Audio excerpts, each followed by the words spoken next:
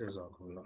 الحمد لله وكفى وسلام على عباده الذين اصطفى أما بعد فأعوذ بالله من الشيطان الرجيم بسم الله الرحمن الرحيم يهب لمن يشاء إناثا ويهب لمن يشاء الذكور سبحان ربك رب العزة عما يصفون وسلام على المرسلين والحمد لله رب العالمين. اللهم صل على سيدنا محمد وعلى آل سيدنا محمد وبارك وسلم. اللهم أرنا الحق حقا وارزقنا اتباعه وأرنا الباطل باطلا وارزقنا اجتنابه ربنا زدنا علما. تو آج کی کلاس یعنی جو بدھ کو کلاس ہوتی ہے ہماری دین ایسنشلس فار ویمن پروگرام کے تحت، اس میں ہم اپنے حضرت پیر ذوالفقار احمد نقشبندی دامت برکاتہم کی کتاب مثالی عورت میں سے پڑھتے ہیں، اور اس میں ہمارا پہلا ہی درس بھی چل رہا ہے مثالی بیٹی کے عنوان پر۔ تو اس میں ہم تمہید تو ہر کلاس میں تقریباً ہو ہی جاتی ہے، تو اب ہم بس آگے بڑھتے ہیں۔ ہم اس وقت ہیں پیج نمبر 35 کے اوپر، جس میں یہ ہیڈنگ ہے کہ ماں کے ساتھ اچھے تعلقات رکھنے کے چند بہترین اصول۔ ٹھیک ہے، ماں کے ساتھ بیٹی کے تعلقات خراب کیوں ہو جاتے ہیں، حالانکہ یہ تو بہت ہی زیادہ کلوز ترین رشتہ ہوتا ہے۔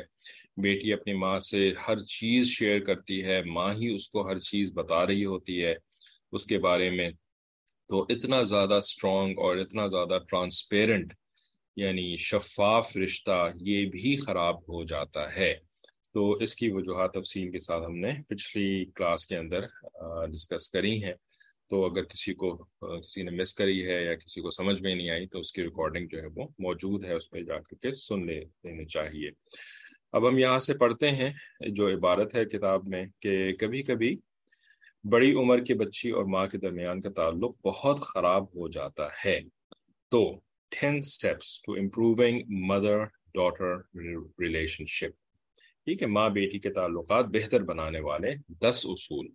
تو حضرت نے اپنے بیان کے اندر بس یعنی ایزیومنگ کے تعلق خراب ہو گیا ہے، تو اب اس کو کیسے بہتر بنایا جا سکتا ہے، اس کے 10 اصول لکھے ہیں۔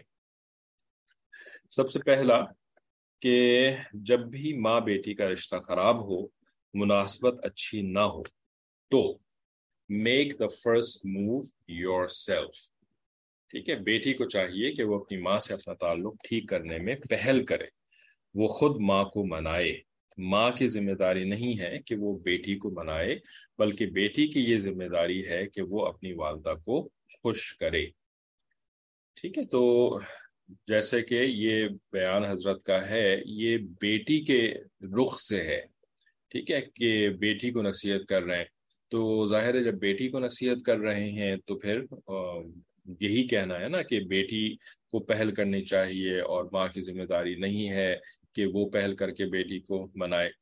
تو بے شک اس بیان کے اندر یہی بات مناسب لگتی ہے، لیکن جیسا کہ پہلے سے سننے والی خواتین کو اندازہ ہوگا کہ ہم نے جو اس بیان کو پڑھایا ہے اس کلاس کے اندر، تو ہم نے جو ہے وہ ماں کے سائڈ سے اس کو پڑھایا ہے، یہ ایزیوم کرتے ہوئے یا یہ گمان کرتے ہوئے کہ ابھی ہم چھوٹی بچی کی بات کر رہے ہیں کہ اس چھوٹی بچی کی ماں نے کیسے تربیت کرنی چاہیے کہ جس سے کہ وہ ایک اچھی انسان، اچھی مسلمان، اچھی اولاد، اچھی عورت بن سکے۔ ٹھیک ہے، تو اس وجہ سے اس میں پھر ذمہ داری جو ہے وہ ماں کے اوپر ڈال دی گئی تھی کہ بھئی ماں کو اچھی تربیت کا اہتمام کرنا چاہیے، تب وہ بچی جو ہے وہ ایک اچھی عورت بنے گی اور اچھی بیٹی بھی بنے گی پھر وہ۔ ٹھیک ہے، تو اس وجہ سے یہاں پر اس جملے کو سن کر کے ایسا نہ ہو کہ جو مائیں سن رہی ہیں تو وہ کہیں کہ اچھا اگر تعلق خراب ہو گیا ہے نا تو اب تو میری ذمہ داری نہیں ہے، حضرت صاحب نے فرما دیا کہ میری ذمہ داری نہیں ہے۔ ٹھیک ہے، تو بیٹی ہی کی ذمہ داری ہے، اب جو ہے نا وہ میں نے تو اس بارے میں کچھ بھی نہیں کرنا، اب تو جو کرنا ہے وہ اس نے ہی کرنا ہے۔ ٹھیک ہے، تو اب لے کر کے بیٹھے ہوئے اور تعلق جو ہے نا وہ خراب سے خراب تر ہوا چلا جا رہا ہے، اور بیٹی صاحبہ جو ہیں وہ ظاہر ہے یہ کلاس نہیں لے رہی ہیں۔ ٹھیک ہے، وہ تو یہ نصیحتیں نہیں سن رہی ہیں، تو بیٹی نے بھی کچھ نہیں کرنا، اس نے بھی پہل نہیں کرنی، ماں نے بھی پہل نہیں کرنی اس جملے کو سن کر کے کہ ماں کی ذمہ داری نہیں ہے، اور بیٹی نے اس لیے پہل نہیں کرنی کیونکہ اس نے تو نصیحت کی بات سننی ہی نہیں ہے، اس نے تو کالج جانا تھا، اس نے تو یونیورسٹی جانا تھا، یا اس نے تو اسکول کے اچھے گریڈز لینے تھے اماں کی وجہ سے یا ابا کے کہنے کی وجہ سے، جس کی بھی وجہ سے اس نے تو اچھے گریڈز لے کر کے آنے تھے، تو وہ کہاں سے تربیتی دروس کو سنے گی؟ ٹھیک ہے، تو نہ ادھر سے پہل ہوگی نہ ادھر سے پہل ہوگی، اور یہ جو خلیج پیدا ہو گئی ہے، شیطان نے خلیج ڈال دی ہے ماں بیٹی کے درمیان، یہ خلیج جو ہے وہ بڑھتی ہی چلی جائے گی۔ ٹھیک ہے نا، تو ایسا نہیں کرنا ہے، ٹھیک ہے، بلکہ جس کو بھی اللہ تعالی سننے کی اور نصیحت کو یا نصیحت کو سننے کی توفیق دے رہے ہیں، اسی نے نصیحت کے اوپر عمل کرنا ہے، ٹھیک ہے، اسی نے نصیحت پہ عمل کرنا ہے اور اسی نے پہل کرنی ہے۔ ٹھیک ہے، تو اگر آپ بیٹی ہیں اور آپ کی اپنی اماں کے ساتھ تعلقات خراب ہو گئے ہیں تو آپ نے پہل کرنی ہے، ٹھیک ہے، اور اگر آپ اماں ہیں اور آپ کی اپنی بیٹی کے ساتھ تعلقات خراب ہو گئے ہیں تو آپ نے پھر اس تعلق کو صحیح کرنے میں پہل کرنی ہے، ٹھیک ہے، یہ کہلاتی ہے تفسیر۔ ٹھیک ہے، یہ ہم نے تفسیر کری ہے بڑوں کی بات کی۔ ٹھیک ہے، کسی کو کوئی سوال ہو یا اعتراض ہو تو وہ چیٹ ونڈو کے اوپر لکھ کر کے پوچھ لیں۔ تو یہ تو پہلا اصول ہو گیا، اور اس کے بعد پھر دوسرا اصول کہ پھر don't expect her to change, یعنی آپ کی جو والدہ ہے نا، جو کہ اب ایک ادھیڑ عمر کو پہنچ چکی ہیں یا بوڑھی عمر کو پہنچ چکی ہیں، اب ان سے بدلنے کی توقع نہ رکھیں۔ یہ ذہن میں مت رکھیں کہ والدہ تبدیل ہوں گی، والدہ کا جو برتاؤ ہے وہ تو وہی رہے گا، لیکن بیٹی کو بدلنا پڑے گا۔ ٹھیک ہے، یہی اصول جو ہے صرف والدہ پر کے لیے بھی نہیں، یعنی ایزیومنگ کہ جی بیٹی صاحبہ یہ بیان سن رہی ہیں، یہ کلاس بیٹی سن رہی ہیں، ٹھیک ہے، تو وہ یہ بات یاد رکھیں کہ یہ اصول جو ہے نا صرف والدہ پہ اپلائی نہیں ہوتا، بلکہ یہ بوڑھے والدین کے اوپر اپلائی ہوتا ہے، باپ کے اوپر بھی یہی اپلائی ہوتا ہے۔ بڑوں سے توقع رکھنا کہ وہ بدل جائیں گے، یہ ایک بیکار کی توقع ہے، ٹھیک ہے نا، یہ کہ خواہ مخواہ کا آپ نے ان کے ساتھ ایک ایکسپیکٹیشن رکھی ہوئی ہے، ان کی عمر گزر چکی ہے، ایک خاص انداز میں رہتے ہوئے، ایک خاص انداز میں بیہیو کرتے ہوئے، اب جو ہے نا وہ 55 سال کی عمر میں آ کر کے یا 60 سال کی یا 65 سال کی عمر میں آ کر کے وہ نہیں تبدیل ہوں گے، ٹھیک ہے نا، اللہ ماشاء اللہ ایکسیپشنز آر دیر، لیکن وہ ایکسیپشنز جو ہے نا وہ لاکھوں میں ایک ہی سمجھیں، اور اپنے ماں باپ کو لاکھوں میں ایک مت سمجھیں، ٹھیک ہے نا، جیسے محبت ہوتی ہے تو پھر سمجھتے ہیں نا کہ میرے تو اماں ابا لاکھوں میں ایک ہیں، اس معاملے میں لاکھوں میں ایک وہ نہیں ہے، ٹھیک ہے نا، وہ نارم کی طرح سے ہی ہیں، جیسے سارے ہوتے ہیں نا اسی طرح سے آپ کے اماں ابا بھی ہیں، وہ اتنی عمر گزار لینے کے بعد جو ہے نا وہ پکا ہو جاتا ہے بندہ، اپنی عادات کے اندر، اپنے اطوار کے اندر، اپنی سوچوں کے اندر وہ شخص پکا ہو جاتا ہے، ٹھیک ہے نا، تو اب جو ہے نا انہوں نے اپنے بیہیویئر کو نہیں بدلنا ہے، بدلنا ہے تو آپ نہیں بدلنا ہے اپنے آپ کو، کیونکہ آپ جو ہے نا وہ ابھی بڑھاپے کو نہیں پہنچی۔ ایزیومنگ کہ آپ جو سن رہی ہیں وہ بوڑھی ابھی نہیں ہے، بوڑھی اگر خاتون ہے وہ سن رہی ہیں تو وہ اپنے آپ کو ایکسیپشن سمجھیں کہ بھئی مجھے اللہ تعالیٰ نے سننے کی توفیق عطا فرمائی ہے تو میں اپنے آپ کو بدلنے کی کوشش کروں۔ ویسے تو کوشش کرنے کے اوپر ثواب مل جاتا ہے، بدل تو شاید وہ بھی نہیں سکیں گے اپنے آپ کو، لیکن کوشش کرنے کا تو ثواب ان کو مل جائے گا، ٹھیک ہے، تو بہرحال عادتیں نہیں بدلتی اس لیول کے اوپر، اس عمر میں جا کر کے عادتیں نہیں بدلتی ہیں، ٹھیک ہے، تو ماں باپ کی جو ہے نا پھر خدمت کرنی ہوتی ہے، اور ماں باپ کو جب وہ بوڑھے ہو جاتے ہیں نا تو پھر ماں باپ کو برداشت کرنا ہوتا ہے، ٹھیک ہے، اور ان کے سامنے جو ہے نا وہ اپنے جذبات کو کنٹرول کرنا ہوتا ہے، اپنی زبان کو قابو میں رکھنا ہوتا ہے، اپنے ہاتھ کو بھی قابو میں رکھنا ہوتا ہے، ورنہ ہاتھ بھی جو ہے نا وہ کبھی سخت جو ہے وہ یعنی کسی بھی وجہ سے، چاہے وہ محبت ہو، چاہے جو ہے وہ جھنجھلاہٹ ہو، چاہے جو بھی ہو، کبھی کبھی ہاتھ بھی جو ہے نا وہ بھی سختی سے چل جایا کرتے ہیں بوڑھے ماں باپ کے ساتھ، تو ہاتھ کو بھی کنٹرول رکھنا ہوتا ہے، کنٹرول میں رکھنا ہوتا ہے، لیکن زبان تو بہت ہی آسانی کے ساتھ چلنا شروع ہو جاتی ہے، سلپری ہوتی ہے نا بیچاری، تو وہ بہت آسانی سے چلنا شروع ہو جاتی ہے، اس کو کنٹرول میں رکھنا ہوتا ہے، بس ان کی سنیں، اور جو اس میں اگر کوئی اچھی چیز ہے تو اس اچھی چیز کے اوپر عمل کر لیں، مان لیں اس اچھی چیز کو، اور اگر کوئی چیز ایسی ہے جو کہ اچھی نہیں ہے ٹھیک ہے، جو آپ نے پروف کر لی ہے کہ ہاں بھائی وہ بات اچھی نہیں ہے، تو اس کو ایک کان سے سنیں اور دوسرے کان سے نکال دیں. ٹھیک ہے، کم از کم اتنا اپنے ماں باپ کے ساتھ ڈیلنگ کے اندر کم از کم اتنا ضرور خیال رکھنا ہوتا ہے. اس کے بعد مزید تفصیلات جو ہیں وہ کسی اور موقع پر آتی رہیں گی. اچھا، تیسرا اصول، کہ پھر تیسرا اصول یہ ہے کہ have realistic expectation from your mother. ماں سے حقیقت پسندانہ توقعات رکھیں. ٹھیک ہے، اتنی ہی حضرت نے لکھا ہے، اور اس کی تفصیل یہی ہے کہ بھائی ایک انسان جیسے یہ بھی ایک غیر حقیقت پسندانہ توقع ہے نا، کہ وہ 60 سال تک جو ہے وہ ایک انداز میں زندگی گزارتی نہیں، اور اب 60 سال کے بعد جا کر کے وہ تبدیل ہو جائیں گی، 70 سال میں جا کر کے نا وہ تبدیل ہو جائیں گی. یہ ایک غیر حقیقت پسندانہ توقع ہے. ٹھیک ہے نا. اسی طریقے سے ایسی توقع رکھنا کہ وہ بیچاری بیماریوں کا بھی شکار ہیں، اور جو ہے نا ان کے دوسرے جو بھی مسئلے ہیں، تو ان سارے مسئلوں کے ہوتے ہوئے وہ میرے بچے سنبھالیں گی تاکہ میں جو ہوں نا وہ جاب پہ جا سکوں. ٹھیک ہے نا. یا میں جو ہوں وہ کوئی اور اپنا نیکسٹ ڈگری حاصل کرنے کے لیے میں یونیورسٹی جوائن کر رہی ہوں، اور میری اماں ہے نا، تو وہ اماں کیوں نہیں سنبھال رہی میرے بچوں کو. ٹھیک ہے نا. یہ ایک غیر حقیقت پسندانہ توقع ہے. وہ اب بوڑھی ہو چکی ہیں، اور ان کے لیے نہیں کہ وہ آپ کے بچوں کو دے سکیں اور ویسے ان کو ان کی چیزیں جو ہے وہ کر سکیں. ٹھیک ہے، چاہے وہ باتھ روم لے کے جانا ہو، ان کے نجاست صاف کرنی ہو، چاہے ان کو کھانے پینے پلانے ہو، وہ اب یہ سب چیزیں نہیں کر سکتی ہیں. ٹھیک ہے، تو غیر حقیقت پسندانہ توقع ماؤں کے ساتھ نہیں رکھیں. اور یہی بات جو ہے وہ ساس کے اوپر بھی اپلائی ہوتی ہے. وہ آپ کی ڈائریکٹ ماں تو نہیں ہے، لیکن آپ کے شوہر کی وہ بھی ماں ہے نا. تو شوہر بھی تو آپ کی عمر کے یا آپ کی عمر سے زیادہ کے ہوں گے نا، تو ان کی ماں جو ہوں گی وہ تو کوئی بوڑھی ہو چکی ہے. تو ان سے توقع نہ رکھیں کہ جی آپ اپنا اپنے ایجوکیشن جو ہے وہ پوری کرتے رہیں، اور جو ہے نا وہ آپ کے اولاد کو سنبھالیں. ٹھیک ہے نا. جہاں پر بہو صاحبہ ذرا زیادہ تگڑی ہوتی ہیں، زیادہ ان کا زور چل رہا ہوتا ہے، تو وہاں پہ ساس جو ہے نا وہ خادمہ بنی ہوئی ہوتی ہے. ٹھیک ہے. تو ساس بھی ماں ہی ہے. ٹھیک ہے، اس کو بھی خادمہ تصور نہ کریں. اور آخری بات یہ کہ جو کام اللہ تعالیٰ نے ماں کے ذمے لگایا ہے نا، وہ دادی اور نانی نہیں کر سکتی. ٹھیک ہے.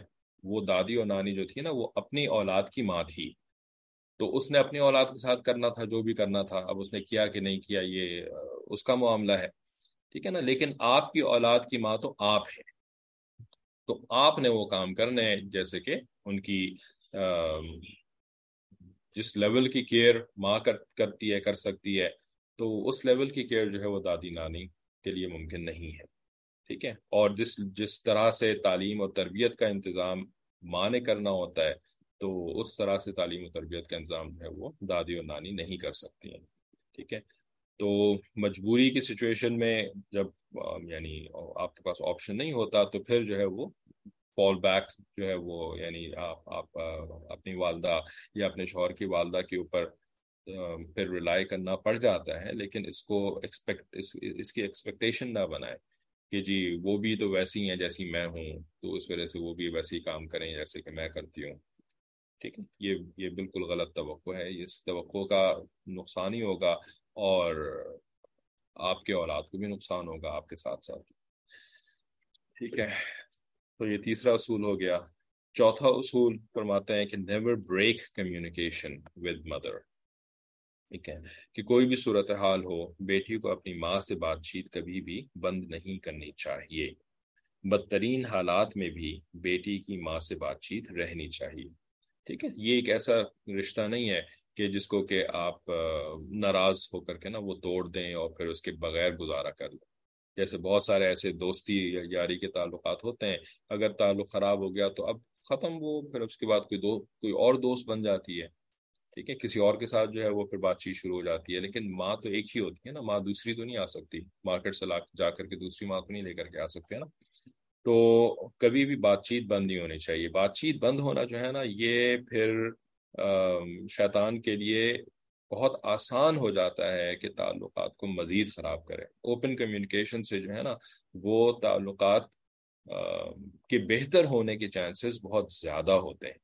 ہاں، یہ اور بات ہے کہ کبھی جو کمیونیکیشن ہوتی ہے نا اس کی وجہ سے تعلقات خراب ہو رہے ہوتے ہیں، کیونکہ ہمیں کمیونیکیشن کرنی نہیں آتی، یا اگلا بندہ جو ہے وہ جب زبان کھولتا ہے تو وہ کوئی بہت بری بات ہی کہتا ہے، ٹھیک ہے، یا آپ زبان کھولتی ہیں تو آپ کے منہ سے جو ہے وہ ہمیشہ کچھ کڑوی بات یا کچھ ٹیڑھی بات ہی نکلتی ہے، سیدھی بات کرنا ابھی تک آیا نہیں، یا سیدھی بات جو بھی ہے ریزن جس کی وجہ سے سیدھی بات نہیں نکل رہی، یا تو عادت ہی نہیں ہے سیدھی بات نکالنے کی، یا جو ہے وہ سچویشن ہی ایسی خراب ہے، تو ایسی سچویشن کے اندر زبان کو قابو میں رکھنا، یعنی اس وقت بات چیت روک دینا for the time being, temporarily, ٹھیک ہے، بات چیت روک دینا جو ہے وہ زیادہ مصلحت کے قریب ہوتا ہے، ٹھیک ہے، لیکن مستقلاً بات چیت بند کر دینا اور قطع کلامی کر لینا بالکل ہی، تو اس سے منع کیا جا رہا ہے، ٹھیک ہے۔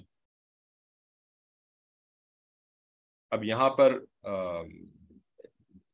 ایک تو یہ مسئلہ ہو گیا نا کہ جی تعلقات خراب ہو گئے تو بالکل بات چیت بند کر دی، اس سے منع کیا جا رہا ہے، ٹھیک ہے، لیکن اس کی دوسری صورت یہ ہوتی ہے کہ ابھی ماں کے ساتھ جو ہے وہ اتنی اچھی بنتی ہی نہیں ہے، ٹھیک ہے نا، کوئی وہی ہے کہ جی وہ بوڑھی ہیں یا وہ تجربے کار ہیں اور وہ روک ٹوک کر لیتی ہیں، ایسا بھی تو ممکن ہوتا ہے نا کہ ماں جو ہے وہ روک ٹوک کر رہی ہے کیونکہ آپ واقعی غلط کام کر رہے ہیں، تو اس کا روک ٹوک کرنا جو ہے وہ جسٹیفائڈ ہے، ٹھیک ہے، یا فار وٹ ایور ریزن ماں کے ساتھ اتنی اچھی اوکیشن نہیں ہے، تو اب جو ہے نا وہ بیٹیاں کیا کرتی ہیں کہ وہ نا کسی سہیلی کے ساتھ بات چیت شروع کر دیتی ہیں، اور وہ سہیلی کے ساتھ بات چیت جو ہے وہ ہم نے بہت سارے ایسے کیسز دیکھے ہیں کہ اتنی زیادہ وہ بات چیت بڑھتی ہے کہ وہ پھر 24 گھنٹے کی بات چیت شروع ہو جاتی ہے، اور آج کل تو یہ بہت آسان بھی ہو گیا ہے سیل فون کی وجہ سے، ٹھیک ہے، مستقل کی چیٹ ہے، مستقل کی فری کالنگ ہے، انٹرنیٹ جب سے آیا ہے گھروں کے اندر وائی فائی آ گیا ہے، تو اب تو وہ پیسے بھی نہیں لگتے کسی فون کال کے اندر، پہلے جو ہے وہ ایس ایم ایس کے اندر بھی جو ہے وہ کچھ پیسے لگ رہے ہوتے تھے، لیکن اب تو فری ہے نا، بس وہ شوہر صاحب جو ہے وہ وائی فائی کا بل دے رہے ہیں، حالانکہ فری تو وہ بھی نہیں ہے، اس کا بھی بل آتا ہے لیکن بہت کم بل ہوتا ہے، اور فون کال جو ہے وہ آپ جتنی بھی کریں ان لمیٹڈ، ٹھیک ہے، تو اس وجہ سے جو ہے وہ مستقل کی جو کمیونیکیشن جو ہے وہ اپنے دوستوں کے ساتھ شروع ہو جاتی ہے، تو اب ماں کے لیے کہاں سے ٹائم نکلے گا، ٹھیک ہے، تو یہ بھی اس کے اندر شامل ہے، لیکن ایٹ دا سیم ٹائم یہ بھی بہت ضروری ہے، اب بہت ساری باتیں ہو گئی ہیں، پتہ نہیں کوئی لکھ رہا ہے یا کوئی یاد رکھ رہا ہے کیسے یہ سب کچھ، ورنہ رات گئی بات گئی، ادھر سے سنا ادھر سے اڑا دیا، حاصل کچھ بھی نہیں ہوا، تو پھر فائدہ کیا کلاس لینے کا، ٹھیک ہے، تو ان چیزوں کو ذرا لکھ بھی لیا کریں اپنے پاس تاکہ ذہن نشین بھی تو کچھ ہو جائے نا، ایک نظر پھر بعد میں دیکھیں گی تو ذہن نشین ہو جائیں گی باتیں، ساری چیزیں کتاب کے اندر نہیں لکھی ہوئی ہیں آلریڈی نا، تو ایک اور سچویشن یہ بھی ہوتی ہے اس کے اندر کہ شادی شدہ ہیں، شوہر کے بھی حقوق ہیں، گھر کے بھی حقوق ہیں، بچوں کے بھی حقوق ہیں، لیکن ماں کے ساتھ ہی کمیونیکیشن چل رہی ہے مستقل، ٹھیک ہے نا، اب ماں کے ساتھ کمیونیکیشن وہ بھی ایک افراد ہے نا، اس کے اندر ایک ایکسیس ہے وہ کہ روزانہ جو ہے وہ امی سے بات کرنی ہے، ٹھیک ہے، تو وہ روزانہ جو امی سے بات کرنی ہے نا، تو پھر وہ بہت برے طریقے سے بیک فائر کرتی ہے، اور اس کی وجہ سے جو ہے وہ شوہر کے ساتھ ایکویشن خراب ہو جاتی ہے اس کی، ٹھیک ہے، اور بچوں کے حقوق اور گھر کے حقوق جو ہے وہ ادا نہیں ہو رہے ہوتے ہیں اماں سے ہی بات چیت سے، روزانہ 2 گھنٹے کی بات، ایک بندے کے اور خصوصاً ایک عورت جس کے گھر کی ذمہ داریاں ہوں اور جس کی اولاد ہو نا، وہ اگر روزانہ 1-2 گھنٹے اپنے رشتے داروں سے بات کریے چاہے وہ امی کیوں نہ ہو، تو اس سے بہت برا اثر پڑتا ہے، اور پھر ظاہر سی بات ہے جب آپ اس طرح سے اپنی اماں سے اتنی ساری باتیں کر رہی ہوتی ہیں نا، تو اب جو ہے نا وہ گھر کی ایسی تفصیلات بھی اماں کو بتانی پڑ جاتی ہیں، ایسی تفصیلات بھی بتانی پڑ جاتی ہیں جس کے اندر اماں کی نصیحت جو ہے نا وہ کوئی فائدہ مند نہیں ہوتی ہے، یا اماں کی انٹرفیئرنس کوئی فائدہ مند نہیں ہوتی بلکہ الٹا نقصان دہ ہو جاتی ہے، ٹھیک ہے نا بھائی، دیکھیں جب آپ باتیں کریں گے نا تو اب آپ کیا باتیں کریں گے، باتیں کرنے کے لیے کوئی ٹاپک چاہیے ہوتا ہے نا، تو اب آپ بیٹھ کر کے پاکستانی سیاست کے بارے میں باتیں کریں گی، اماں کے ساتھ تو پاکستانی سیاست کے بارے میں زیادہ سے زیادہ آپ نے 5-10 منٹ بات کرنی ہے، اگر آپ کو سیاست کا شوق ہے، ٹھیک ہے، یا آپ نے کیا ویدر کے بارے میں باتیں کرنی ہے، کہ بھئی آج موسم ایسا ہے، آج جو ہے وہ مطلع برآلود ہے، اور آج جو ہے وہ زیادہ گرمی پڑ رہی ہے، آج جو ہے وہ زیادہ سردی پڑ رہی ہے، کیا بات کریں گے آپ؟ ویدر کے بارے میں بات نہیں کر سکتی، سیاست کے بارے میں آپ زیادہ بات نہیں کر سکتی، آج کل دماغ لوگوں کا زیادہ گرم ہوا ہوا ہے سیاست کے اندر، تو 5-10 منٹ بات کر لیں گے زیادہ سے زیادہ۔ اور اس طریقے سے آپ کیا بات کریں گی؟ جانوروں کے بارے میں بات کریں گی، right؟ ہوتا یہی ہے کہ جب زیادہ ٹائم ہے آپ کے پاس بات کرنے کا نا، تو اب ایسی باتیں کریں گی جو کہ نہیں کرنی چاہیے تھی، جو کہ نہیں شیئر کرنی تھی اماں کے ساتھ، کیونکہ اماں کا جو اوپینین ہوگا نا اس کے اوپر، وہ بائسڈ اوپینین ہوگا، وہ آپ کی طرف موسٹ لائکلی جو ہے وہ آپ کے حق میں ہی ہوگا، اور آپ کے شوہر یا آپ کے کسی دوسرے سسرالی رشتے دار کے خلاف ہوگا وہ، کیونکہ انہوں نے تو آپ کی سائڈ لینی ہے۔ اب انہوں نے آپ کی سائڈ لے کر کے آپ کو جو مشورے دینا ہے نا، تو ان مشوروں کے اوپر اگر آپ عمل کریں گی تو موسٹ لائکلی آپ کے گھر کے تعلقات اور زیادہ خراب ہیں، ٹھیک ہے؟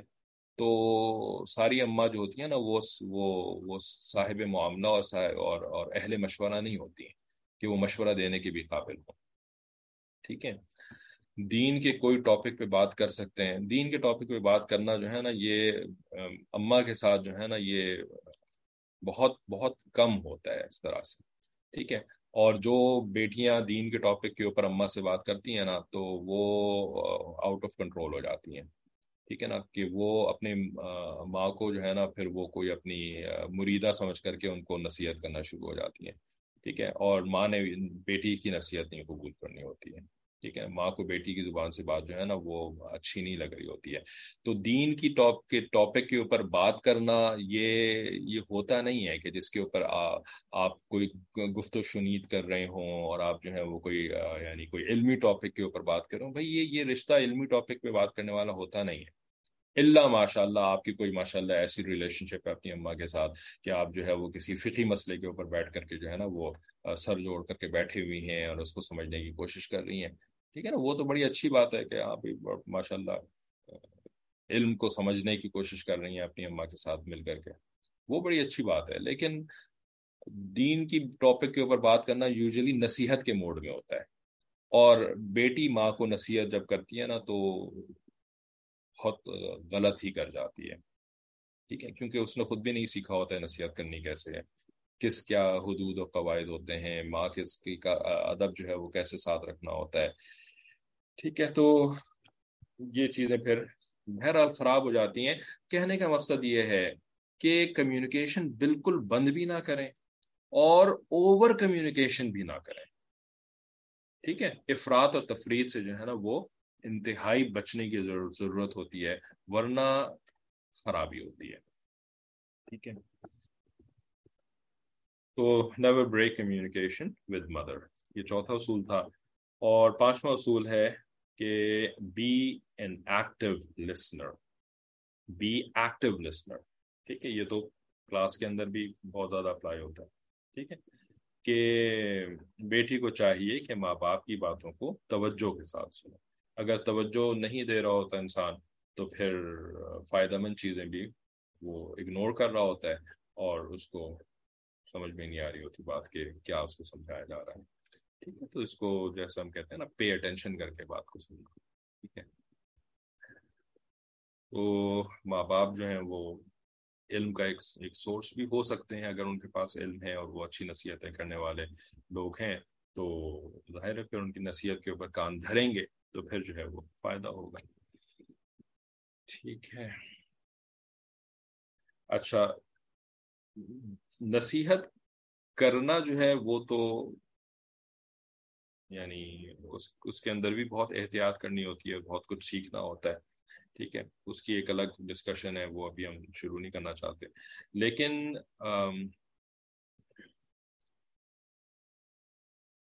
کسی کے جب ایشوز وہ آپ کے سامنے بیان کرتے ہیں نا، تو یہ جو لفظ ہے نا حضرت نے لکھا بی این ایکٹیو لسنر، ٹھیک ہے؟ تو یہ والا اصول بہت زیادہ اہم ہوتا ہے، ٹھیک ہے؟ یہ ایکچولی خیر کسی کی خیر خواہی کرنے میں بھی یہ سب سے یعنی کیا کہتے ہیں، سب سے پہلا تو نہیں کہنا چاہیے لیکن بڑا اہم اصول ہے، ٹھیک ہے؟ کہ آپ کسی کی خیر خواہی کرنا چاہتے ہیں، آپ کسی کو نصیحت کرنا چاہتے ہیں، آپ کسی کو جو ہے وہ دین کے راستے پہ لانا چاہتے ہیں، آپ کسی کو چاہتے ہیں کہ جی وہ بھی آپ کی طرح سے کلاسز جوائن کر لیں، وہ بھی دین سننا شروع دین کی باتیں سیکھنا شروع کر دیں، وہ بھی اپنی زندگی کو تبدیل کرنا شروع کر دیں تاکہ ان کی مشکلات دور ہو جائیں اور ان کی جو ہے نا وہ زندگی اچھی ہو جائے، دنیا کی بھی زندگی اور آخرت کی بھی زندگی ہے نا. یہ آپ کے دل کے اندر نیت ہے، اپنی امی کے بارے میں ہے یا اپنی بہن کے بارے میں ہے یا اپنے جو ہے وہ کسی اور محرم رشتہ دار کے بارے میں ہے یا اپنے شوہر کے بارے میں ہے کہ بھئی ان کی زندگی بھی جو ہے وہ دین پر آ جائے، ٹھیک ہے نا. تو اس کے اندر ایک بہت اہم اصول یہ ہے کہ you must know what they are going through, کہ ان کے زندگی کے اندر کیا مشکلات ہیں، کیا پریشانی ہے ان کی، ٹھیک ہے نا. تو ان کی پریشانیاں، ان کی مشکلات یا ان کے جو ذہن کے اندر باتیں چل رہی ہیں، یہ سیکھنا اور یہ سمجھنا یہ انتہائی ضروری ہے، ٹھیک ہے. یہ سمجھنا انتہائی ضروری ہے. تو یہ کیسے آپ سمجھیں گی؟ یہ ایسے سمجھیں گی by being an active listener, ٹھیک ہے، کہ ان کی باتوں کو توجہ سے سنیں. جیسے جب کوئی مریض ڈاکٹر کے پاس آتا ہے نا تو ڈاکٹر صاحب جو ہے نا وہ اس کو پاؤنڈ کرنا شروع نہیں ہو جاتے، یہ تم جو ہے وہ تمہیں تو یہ کرنا نہیں آتا، تمہیں تو وہ کرنا نہیں آتا، تم نے یہ بات غلط کر دی، تم تو میری کلینک کے اندر داخل ہی صحیح طریقے سے نہیں ہوئے، تمہیں تو بیٹھنا بھی نہیں آتا، تمہیں تو جو ہے وہ بات کرنی نہیں آتی ہے نا. نہیں، ڈاکٹر یہ کرتا ہے. اگر ڈاکٹر یہ کرنا شروع کر دے تو مریض تو بھاگ جائے گا اس کے پاس سے اور کہے گا بھائی میں کسی اور ڈاکٹر کے پاس چلا جاتا ہوں، آپ تو میرے اوپر برسنا ہی شروع ہو گئے، ٹھیک ہے. تو پھر ڈاکٹر صاحب تو پھر مریض کا علاج نہیں کر سکتے نا، بے شک وہ ڈاکٹر صاحب مریض کے رشتہ دار ہی کیوں نہ ہو، لیکن وہ رشتہ دار ڈاکٹر بھی جو ہے وہ مریض کا علاج نہیں کر سکتا. تو ڈاکٹر سب سے پہلے کیا کام کرتا ہے یا کرتی ہے؟ ڈاکٹر جو ہے وہ مریض کو سنتا ہے. Be an active listener, let them vent, ہے نا، ان کو روشندان کرنے دیں.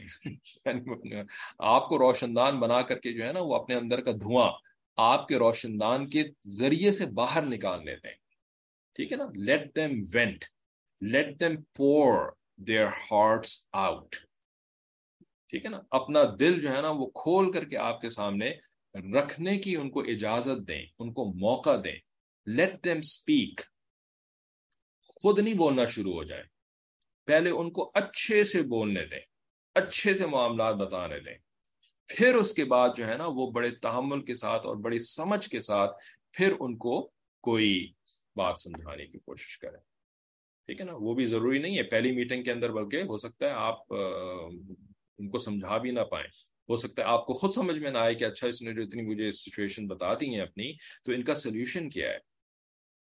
تو پھر کوئی بات نہیں، اس پہلی میٹنگ کے اندر خاموشی رہ لیں اور بس یہ کر لیں کہ انشاءاللہ دوبارہ ملاقات کریں گے، دوبارہ مل کے بیٹھیں گے، ٹھیک ہے نا. اور اس کے بعد پھر استخارہ کرنا شروع کر دیں، دعائیں مانگنا شروع کر دیں کہ اللہ انہوں نے جو مجھے اپنی اتنی ساری سچویشن بتا دی ہیں تو اب میں اس میں کیسے ان کی مدد کر سکتی ہوں، کیسے ان کو اس کا جو ہے وہ کوئی حل بتاؤں، آپ کوئی حل میرے دل میں ڈال دیں. بلکہ کرنا تو یہ چاہیے کہ جس وقت وہ سچویشن بتا رہی ہیں نا تو اسی وقت جو ہے نا وہ استخارہ شروع کر دیں. وہ کیسے استخارہ پڑھیں گے؟ وہ لمبی والی استخارے کی دعا اور نماز نہیں پڑھ سکتے اس وقت، بلکہ اس وقت پڑھیں گے اللہم اغفر لی واختر لی، اللہم اغفر لی واختر لی، ٹھیک ہے نا. وہ بندہ اپنی سچویشن اور اپنا جو ہے وہ مرض بیان کر رہا ہے اور آپ جو ہے نا وہ اللہ تعالیٰ سے رجوع کر کے بیٹھے ہوئے ہیں اور اللہم اغفر لی واختر لی کی دعائیں مانگے چلے جا رہے ہیں، ٹھیک ہے. تو بینگ این ایکٹیو لسنر، یہ کسی کی بھی خیر خواہی، کسی کا بھی علاج، کسی کی بھی نصیحت کرنا، اس میں یہ اصول سب سے زیادہ اہم ہوتا ہے، ٹھیک ہے. اچھا، کچھ یہاں پہ میسیجز آئے ہوئے ہیں کہ کوئی بات ہی نہ کرے یا ڈانٹ دیں کوئی بات پوچھنے پر، پھر کیا کریں؟ کوئی بات ہی نہ کرے یا ڈانٹ دیں کوئی بات پوچھنے پر، پھر کیا کریں؟ پھر جو ہے نا وہ اللہ تعالیٰ سے دعا کریں کہ اے اللہ آپ ان کے دل کو نرم فرما دیں، ٹھیک ہے. اچھا، اگلا اصول چھٹا کہ ریپیئر ڈیمیج کوئکلی، ٹھیک ہے، کہ اگر کوئی گڑبڑ ہو گئی ہے تو اس کو بہت جلدی ٹھیک کر لینا چاہیے، ٹھیک ہے. تو بات وہی ہے کہ جب کوئی مسئلہ ہو گیا، پیچھے جو بات ہو چکی ہے کہ آپ جو ہے وہ پہل کریں مسئلے کو حل کرنے میں.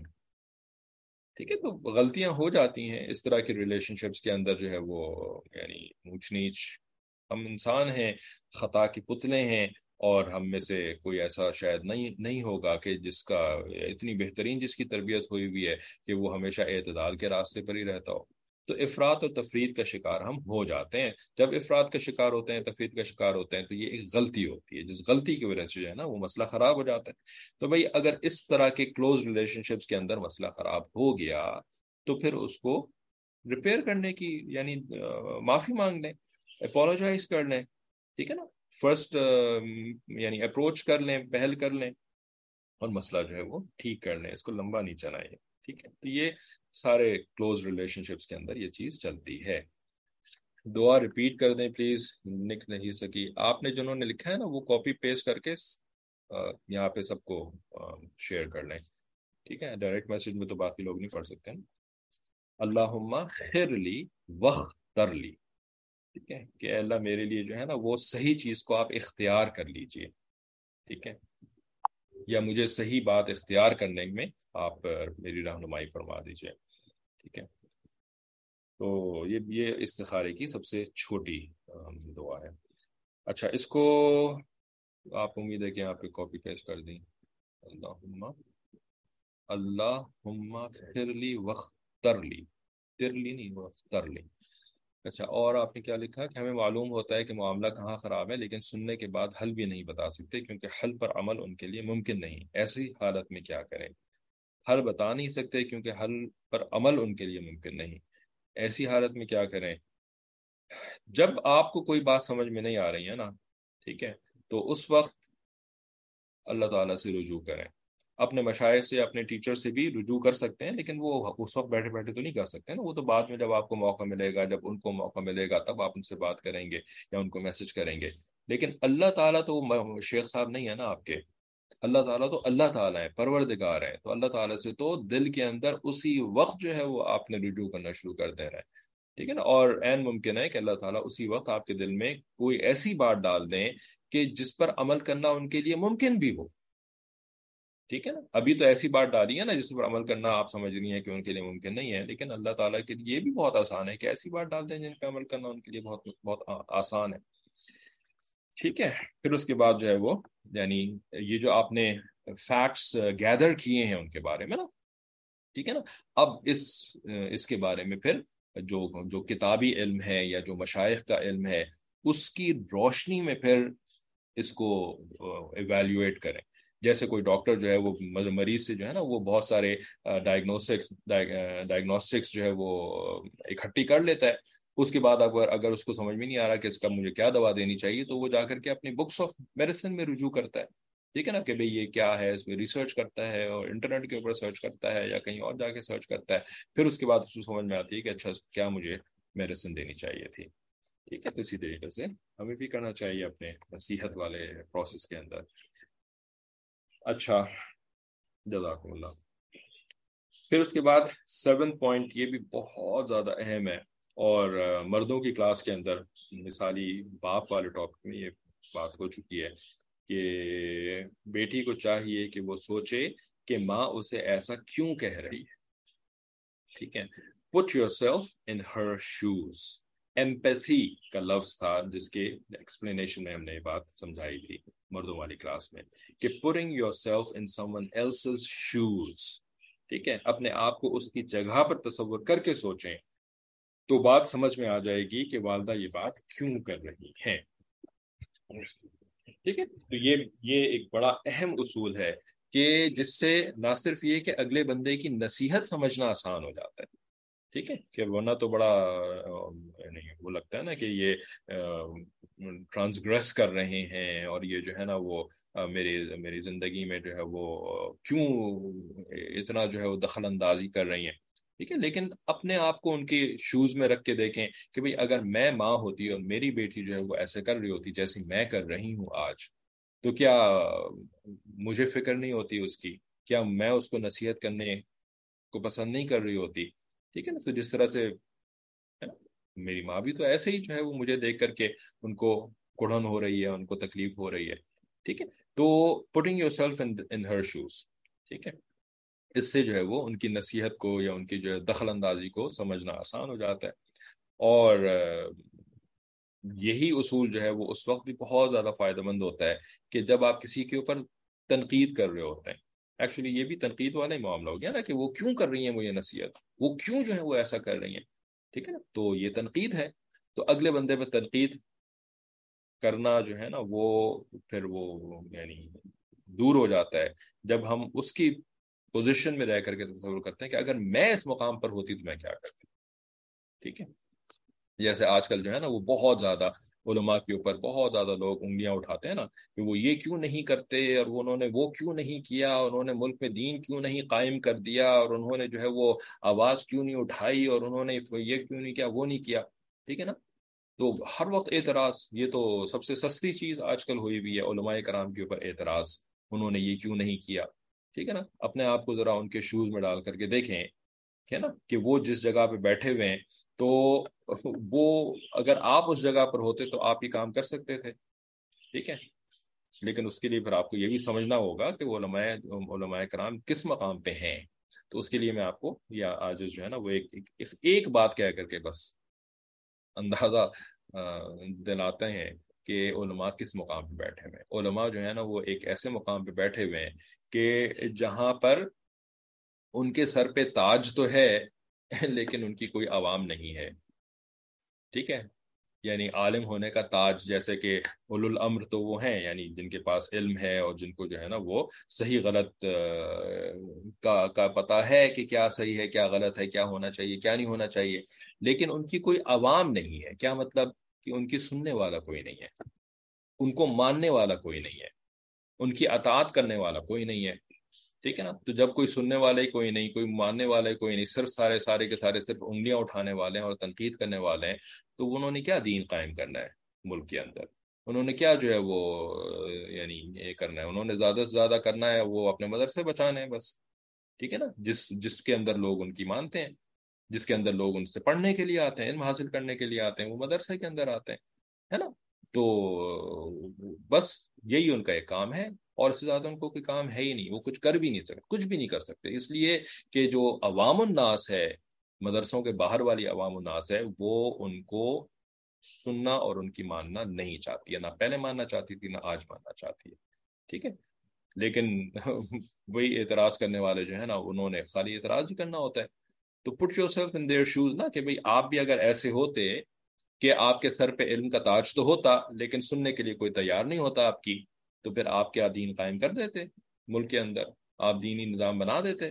نہیں بنا سکتے تھے نا. تو جب آپ بھی نہیں بنا سکتے تھے نا تو پھر اسٹاپ criticizing them کہ انہوں نے اپنا کام کیوں نہیں کیا، انہوں نے یہ کیوں نہیں کیا، انہوں نے وہ کیوں نہیں کیا. یہ معاملہ جو ہے وہ ماں بیٹی کے ریلیشن شپ کے اندر بھی ہے، اور یہی معاملہ جو ہے نا پھر ہر ریلیشن شپ کے اندر فائدہ دے جاتا ہے کہ putting yourself in their shoes. اچھا، پھر پوائنٹ نمبر 8 کہ بیٹی کے اندر ایک صفت یہ ہونی چاہیے learn to forgive، کہ اگر کسی نے نظر انداز کر دیا یا کوئی ایسی بات کر دی کہ جس سے تکلیف ہوئی ہے تو ہمیشہ معاف کرنا سیکھے. ٹھیک ہے، دل کے اندر کینہ بنا کر کے، یہ کینہ جو ہے نا یہ ایک بڑا چھپا ہوا اور بڑا خطرناک غصہ ہوتا ہے جس کا کہ باہر سے تو اظہار کم ہو رہا ہوتا ہے یا نہیں ہو رہا ہوتا، لیکن اندر ہی اندر انسان پک رہا ہوتا ہے. ٹھیک ہے، تو نہ جو ہے وہ باہر سے غصہ کرنے کی عادت بنائے انسان، نہ جو ہے وہ اندر ہی کینہ پالنے کی عادت بنائے، بلکہ لرن ٹو forgive. ٹھیک ہے، بلکہ forgive کے بعد forget بھی آتا ہے، لیکن forget کرنا جو ہے نا وہ خواتین کے لیے تقریباً ناممکن چیز ہے. تو بھئی forgive تو کر سکتے ہیں نا، forget نہیں کر سکتے لیکن forgive تو کر سکتے ہیں نا. ٹھیک ہے، تخلقوا باخلاق اللہ، نبی علیہ الصلوۃ والسلام نے فرمایا کہ اپنے آپ کو اللہ تعالیٰ کے اخلاق سے مزین کرو. ٹھیک ہے نا، تو اللہ تعالیٰ بھی جو ہے نا وہ اللہ تعالیٰ کو ہر چیز یاد ہے. اللہ تعالیٰ بھولتے تو نہیں ہے نا، اللہ تعالیٰ کے نسیان والی صفت تو اللہ تعالیٰ کے اندر نہیں ہے نا. اللہ تعالیٰ کو تو ہر چیز یاد ہے، لیکن یاد رہنے کا مطلب یہ تو نہیں ہوتا کہ بھئی اب آپ معاف بھی نہ کریں. اسی طرح خواتین کو بھی ماشاءاللہ 20 سال پرانی، اگلا ٹاپک بھی یہی ہے اس کے اندر، ہے نا. 20 سال پرانی شادی کی رات کو کیا ہوا تھا، شادی سے پہلے تمہاری ماں نے کیا کیا تھا، اور تمہاری بہن نے جب وہ رشتہ دیکھنے کے لیے میرے گھر آئی تھی تو انہوں نے ایسے کہا تھا اور یہ کیا تھا وہ کیا تھا، ہے نا. سب کچھ یاد رہتا ہے. تو ہم یہ نہیں کہہ رہے کہ آپ بھول جائیں، کیونکہ آپ بھول ہی نہیں سکتے، ٹھیک ہے، لیکن معاف کرنا ایک الگ چیز ہوتی ہے، معاف ضرور کر سکتی ہیں، ٹھیک ہے، اللہ تعالیٰ بھی تو معاف کر دیتے ہیں نا۔ اچھا، پھر اس کے بعد نویں صفت کہ ماں بیٹی کا تعلق جس بات سے خراب ہوتا ہے وہ یہ ہے کہ بات چیت کے دوران یہ بچیاں ہمیشہ پرانی باتیں نکال کر لاتی ہیں، ٹھیک ہے، اسی کو کہتے ہیں کہ گڑھے گڑھے مردے اکھاڑنا، ٹھیک ہے، یعنی جن کو آپ نے گاڑ دیا زمین کے اندر، یعنی وقت کے ساتھ جو ہے وہ چیزیں دب جاتی ہیں، گڑ جاتی ہیں، تو ان کو اکھاڑنا۔ تو پھر اب حضرت سے بھی رہا نہیں گیا، ٹاپک تو بیٹی کا چل رہا تھا، لیکن پھر وہی میاں بیوی بات والی بات آ گئی، کیونکہ وہاں پہ یہ چیز سب سے زیادہ خطرناک ہوتی ہے۔ تو فرماتے ہیں کہ میاں بیوی کے معاملے میں بھی ایسا ہی ہوتا ہے کہ جب میاں بیوی میں کوئی لڑائی جھگڑا ہو، تو جس دن شادی ہوتی ہے اس دن سے عورت بات شروع کرتی ہے کہ جب رخصتی ہوئی تھی اس وقت تمہاری ماں نے یہ کیا تھا، تمہاری بہن نے یہ کیا تھا، اور اس وقت ایسے ہوا تھا۔ انسان کو چاہیے کہ یہ سوچے کہ جو ہو گیا سو ہو گیا، اس پر مٹی ڈالو، ٹھیک ہے، اب صرف موجودہ بات کرے۔ عورت کی عادت ہوتی ہے کہ وہ ہمیشہ پرانی باتوں کو ضرور درمیان میں لے کر آتی ہے، ٹھیک ہے، تو آپ تو نہیں لے کے آتی ہوں گی، لیکن دوسری عورتیں تو لے کر کے آتی ہیں نا، آپ نے دیکھا ہوگا آپ کے خاندان کی دوسری عورتیں وہ پرانی باتیں نہیں بھولتی، ٹھیک ہے نا، آپ تو اسپیشل ہوں گی، ایکسیپشن ہوں گی، ٹھیک ہے، لیکن دوسری عورتیں تو ایکسیپشن نہیں ہے نا، ٹھیک ہے، ہاں اگر غلطی سے آپ بھی دوسری عورتوں میں شامل ہیں تو اس کا مطلب یہ ہے کہ آپ بھی ایسے کرتی ہوں گی۔ بہرحال تو یہ ایک بری عادت ہے، یہ تو ایک مذاق کی بات تھی، لیکن یہ غلط عادت ہے۔ اب اس میں جو ہے نا وہ اپنے لیے ایکسکیوز بنانا جو ہے نا یہ بڑا خطرناک ہو جاتا ہے کہ بھئی میں تو ایسی ہی ہوں اور میرے اندر تو مطلب یہی ہے اور میں تو ویسی ہوں، تو میں تو اب بس کچھ نہیں کر سکتی اس بارے میں۔ نہیں، ایسا نہیں ہے کہ بھئی میری صفت ایسی ہے، عورت کی صفت اللہ نے ایسی بنائی ہے وہ کوئی چیز بھول نہیں سکتی، تو اب تو میں نہیں بھولوں گی، ٹھیک ہے نا، تو مجھے کوئی نصیحت بھی نہ کرے بھولنے کے لیے، ٹھیک ہے، نہیں، صفتیں اللہ تعالیٰ نے بہت ساری بنائی ہوتی ہیں، لیکن ان صفتوں کی اصلاح کرنا جو ہے نا وہ اس دنیا کے اندر ہمارا کام ہے۔